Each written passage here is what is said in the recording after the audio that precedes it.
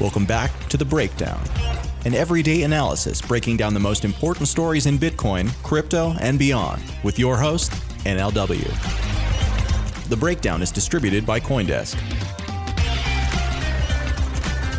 Welcome back to The Breakdown. It is Thursday, January 23rd, and we are today going to kick off looking at the ye-old question of mass adoption and where it comes from and whether it's about consumers picking up new habits around digital assets or whether it's something different indeed and is about censored transactions.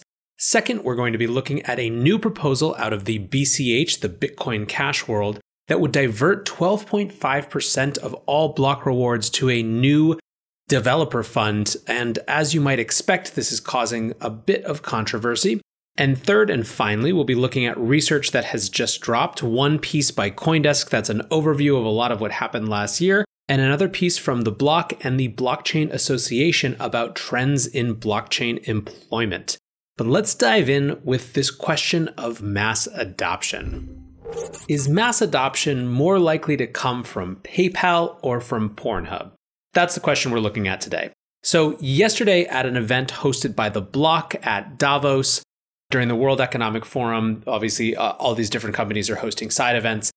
The COO of Bakkt, or the president of Bakkt rather, Adam White, said that the company was on track to release their consumer-facing app this year in 2020. The plan for this consumer-facing app is to have it be more of a overall financial app experience than just a crypto app. So the way that The Block called it is more PayPal than Coinbase, but it sounds to me actually like it's even more than what PayPal offers. So Bakkt's app will be able to interact with a variety of digital assets. So not just the cryptocurrencies that you would obviously expect, but an array of virtual goods as well. So that could be digital versions of equities. It could be loyalty and reward points. It could be NFTs, right? So the idea here is that Bakkt wants to be the place where all of your digital assets live, crypto and otherwise.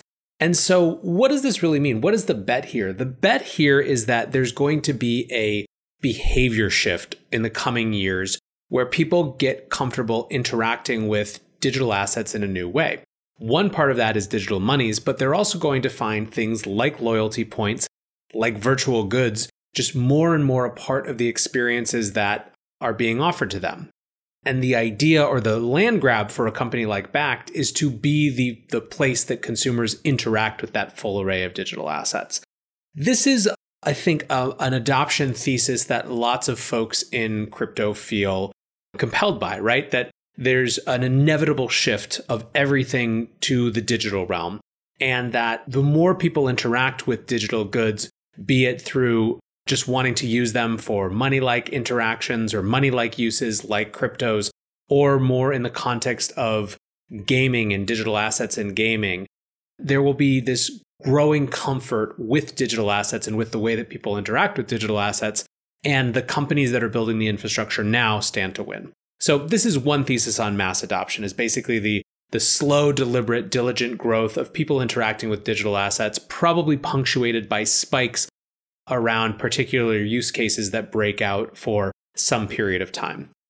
There's another theory of where mass adoption might come from that is less to do with mass adoption in some ways.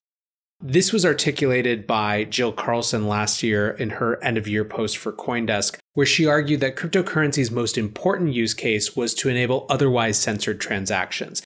Now, this got a lot of conversation going in the space because of the almost triggering to see something that sounded like it was an argument promoting illegal use cases, which is not what Jill was going for. What she was saying is that there are certain types of transactions that are for not just legal, but often moral reasons not allowed. And that what cryptocurrencies are good at is allowing people more sovereignty and control over how they spend their own money without having to deal with that local morality or that sort of corporate determined morality.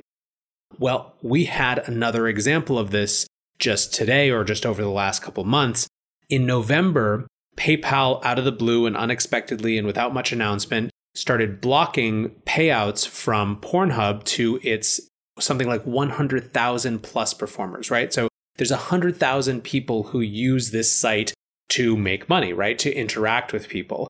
And the payout system was through PayPal. Well, PayPal decided that that was an unpalatable use case to them. They didn't want that as part of their network. They didn't want that type of activity as part of their network. And so they blocked it. Well, there's a lot of people, 100,000 people, in fact, that were counting on this financial service to allow them to get their money, right? This wasn't money that PayPal had any claim to. It was something that had been given by an adult buyer to an adult seller and was now blocked. And so there were other ways on Pornhub for those performers to get cashed out, but they just, as of today, announced that they would now be also offering payouts in Tether, USDT. And they, in fact, suggested that people use the Tron Link wallet as a way to get that Tether. So holding aside anything you think about Tether or holding aside anything you think about Tron, the point here is that this is a live in-action example of cryptocurrency's value as a way to overcome otherwise censorable transactions. Not because of legality, this is perfectly legal behavior, this is perfectly legal activity, but because a centralized company, i.e. PayPal, doesn't want, quote unquote, that type of activity on their network. So the question in some ways becomes, are these visions of mass adoption mutually exclusive? And I don't think that they are. I think that there is, in my mind, an inevitable shift to digital. And I think that generations who are coming up now, who are interacting with the world in a more digital first way, who have a huge part of their lives spent inside virtual worlds in the context of games, for them, these sort of digital assets and virtual currencies are not going to be nearly as strange. In fact, it'll be many of the old legacy systems that we have that feel strange and out of sync and out of time. So I do think that the thesis that there is an inevitable shift to the digital realm that digital currencies will follow is true. I believe that thesis. However, I don't know that I think that that's exactly where mass adoption will come from. I do think that when it comes to proving the unique utility of a lot of these digital assets, particularly in the realm of cryptocurrencies, it is going to still and continue to be, at least for a little while, these transactions which are censored by the decision of a single centralized force in the form of a company like PayPal. We've seen this before, that often the beginning of new technologies, where the use case comes from, getting around, is distributing things that people don't want distributed. Pornhub is effectively a cultural phenomenon as much as it is just a pornography site. You have 100,000 models. This is not some fringe behavior. This is as mainstream as it gets. So the fact that this thing, which counts many, many people from every walk of life, from every economic group, from every demographic background, as users, is now actively promoting cryptocurrencies as a mechanism by which they can allow their business to be conducted, is a powerful thing, right? This is an example of where mass adoption and censored transactions actually meet. So what is the future of mass adoption? Is it censored transactions, or is it just the slow, inevitable growth of digital assets? The short answer is probably both, but I think we're going to see a lot of spikes like this one around these censored transactions that are going to really prove a point to people about just what makes these cryptocurrencies so different. But now let's turn our attention to a very different part of the industry, mining and the cartelization of mining. Yesterday, news broke that a group of Bitcoin Cash miners, in fact, the 4 largest Bitcoin Cash miners, were basically establishing a new norm where they were insisting that 12.5% of block rewards would be diverted to a new developer fund. This developer fund would be housed in a new Hong Kong corporation that has been set up specifically for this purpose and distributed in some way that they say will be open and fair, but they don't make clear. Now, importantly, this group, which again, like I said, includes the 4 largest mining pools of BCH, has said that anyone who doesn't comply, their blocks will be orphaned. Many people recognize this rightly, I think, right away as effectively the establishment of a cartel. Hasu says on Twitter, BCH to openly establish a cartel that directs 12.5% of all block rewards to a developer fund. The cartel will orphan any blocks that don't donate, signed by the 4 largest pools, BTC.top, Antpool, Via BTC, and Bitcoin.com. So this, as you might imagine, generated a huge amount of discussion, not just in the Bitcoin Cash community, but also in the BTC community. So you have Whale Panda, who says BCH implementing a 12.5% miners tax is hilarious, and anyone not donating will have their blocks orphaned. Literally a centralized totalitarian regime with a 51% attack threat. Charlie Lee from Litecoin says, this mining cartel currently owns only about 28% of the BCH hash rate. They can't enforce this coercive soft fork unless they come up with a lot more hash rate, and it would likely lead to many forks. Adding such a centralizing feature in this coercive manner sets such a bad precedent. Nick Carter jokes, referring to a previous parody that he had written. He said, my Bitcoin mining parody wasn't meant to be an instruction manual. This is what's called, quote, dropping the veil of decentralization. Amin Serer, meanwhile, kind of had a more diverse perspective on this. He pointed out a couple things that he thinks might be good about it, or at least make sense. From a financial perspective, he tweets, there's something clever going on. The costs are mostly borne by Bitcoin. The cost shifting will continue to work as long as Bitcoin is hash rate dominant.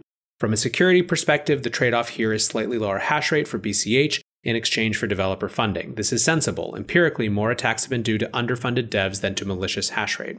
From a practical perspective, it's much better to see devs funded and incentive aligned than to watch them make protocol changes to divert fees and income to layers they control, and much better to fund them than to watch them use sock puppets to steer their community astray. But then there are 3 unpalatable aspects to this proposal. And basically he says, first, it's coercive on miners. Second, and substantive problem is the way the proposal came out of nowhere. Springing such a proposal with orphaning built in on a community with no prior discussion was terrible PR and community management. And third, and finally, is that there are many underspecified aspects of the proposal, specifically who will manage the collected funds and how will they be distributed. This is exactly when some much needed community discussion would have been useful. So overall, what to make of this? It's a clever proposal with good intent. The 6-month sunset clause makes it even better, but it needs to be debated and made concrete. Any attempt to foreshorten discussion and debate is a terrible idea and sets a bad precedent. So where are people landing with all of this? Well, one, some people are just never going to be interested in anything that has to do with Bitcoin Cash, and God bless, that's reasonable. However, the people who are engaging with this, I would say, come down in sort of, broadly speaking, 2 camps. There's disagreement over whether a dev fund like this is a valuable idea at all, right? There's some people who say that based on where Bitcoin Cash is and based on just the need to have developers stay engaged, that something like this could be a good move on that front. There are others who just simply don't support the idea of developer funds at all, right? And would argue that for any protocol, not just this one. So there's kind of 2 different takes on the concept, holding aside the execution. Now, the execution is almost universally being poo-pooed and dismissed for this idea of cartelization, the built-in idea of orphaning, all of this with no discussion and coming out of nowhere, right? It just really serves to reinforce the fact that miners are in control. So it's very interesting to watch. It's particularly interesting to watch as an outside observer with a little bit lower stake in the outcome. It's an example of live and in action of a community figuring out where power lies and what they are and aren't going to abide by. And frankly, it also gets at this question, which we talked about earlier this week with Kevin Owocki, about open source funding and how developers are funded for their work. So will be really interesting to see if the community accepts this, if they embrace it, and why, and what happens. One to watch for sure. Third, and finally, I wanted to just briefly touch on 2 research pieces that both came out today. The first is CoinDesk is now doing a quarterly research review, which I think is great. I'm a big fan of the more research and research aggregation we have in the space, the better. Often I've said on this show that I'm all about the narratives, but because of that, I really want to see as much data as I can to know where my narratives are off or at least need to be challenged. So I'm glad that CoinDesk is doing this regular recurring bit of research now. So anyways, they released their Q4 2019 research piece. And really, in some ways, it looked at more than just Q4. It was throughout the year. Just a couple highlights that I thought were interesting.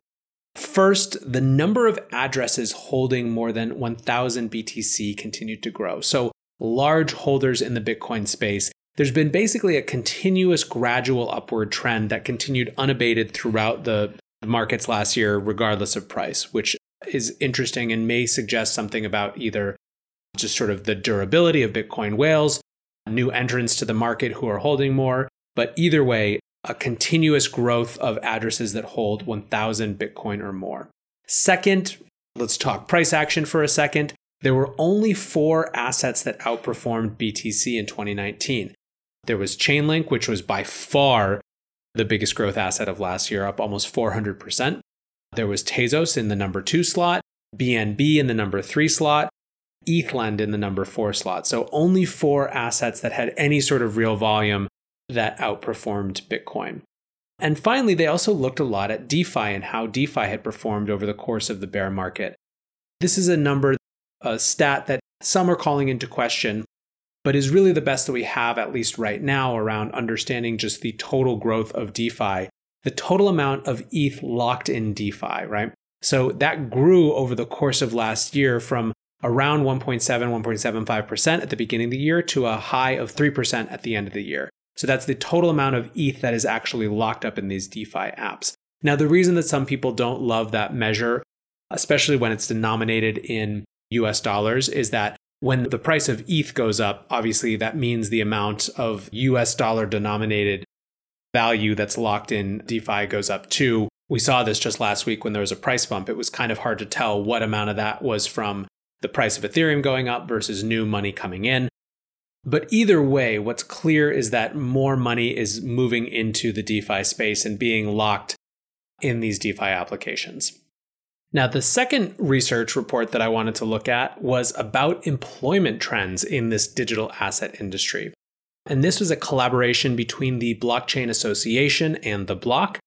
And they looked at basically how this industry had grown from an employment perspective. And just a couple of top-level stats that I found really interesting. The first was that you see almost nothing in 2016, and now you have something like 20,000 industry employees. So obviously, significant, meaningful growth there. Of those 20,000, something like 85% are concentrated in just 3 areas: mining, exchanges, and development firms. So this might not surprise you. The 2 big economic activities and drivers in this space are speculation and trading on the one hand and mining on the other. So obviously that fits with that. But 85%, obviously a huge, huge concentration. A second or another interesting number that came out of this was the percentage of these employees who are based outside of the US. It's 67%, fully 2/3 of the people who work in this industry are not based in the US. This isn't surprising in the sense that it's a great big world out there and the US is only one small part of it. It is surprising if you look in the historical context of where new technology movements come from. Historically, it's always been centered around the US. And I've often said that one of the things that makes this industry so exciting is that it's the first major tech innovation space that is growing up concurrently, not just in the US, but around the world at the same time. And in fact, other parts of the world have significant claim to say they are ahead or developing it even further and faster in different ways. So that seems borne out, at least in these employment numbers. Finally, one random number that I thought was remarkable. Now, there aren't a particularly huge number of utility token launches going on anymore. That's kind of a 2017 term. However, 40% of the utility token launches that did happen last year took place in Singapore. So obviously a huge amount of geographic and jurisdictional arbitrage heading in favor of Singapore when it comes to people who are trying to launch utility tokens for token-driven networks. So really interesting stuff. Like I said, I think that this type of research is incredibly valuable and just a great way for us to check ourselves against our own narratives. But let me know what you think. What other numbers did you see that were interesting or exciting in that CoinDesk report or in the Blockchain Association and Block report? What do you think about this question of BCH and the cartelization of mining? Is it just what you would expect, or is it something new? Is it actually good for the community? Is it something that other protocol communities should think about? And finally, what do you think about this question of mass adoption? Do you think it's going to be more PayPal or Pornhub? Hit me up at NLW on Twitter, subscribe on Substack, nlw.substack.com. And as always, thanks for listening, guys, and I will catch you tomorrow.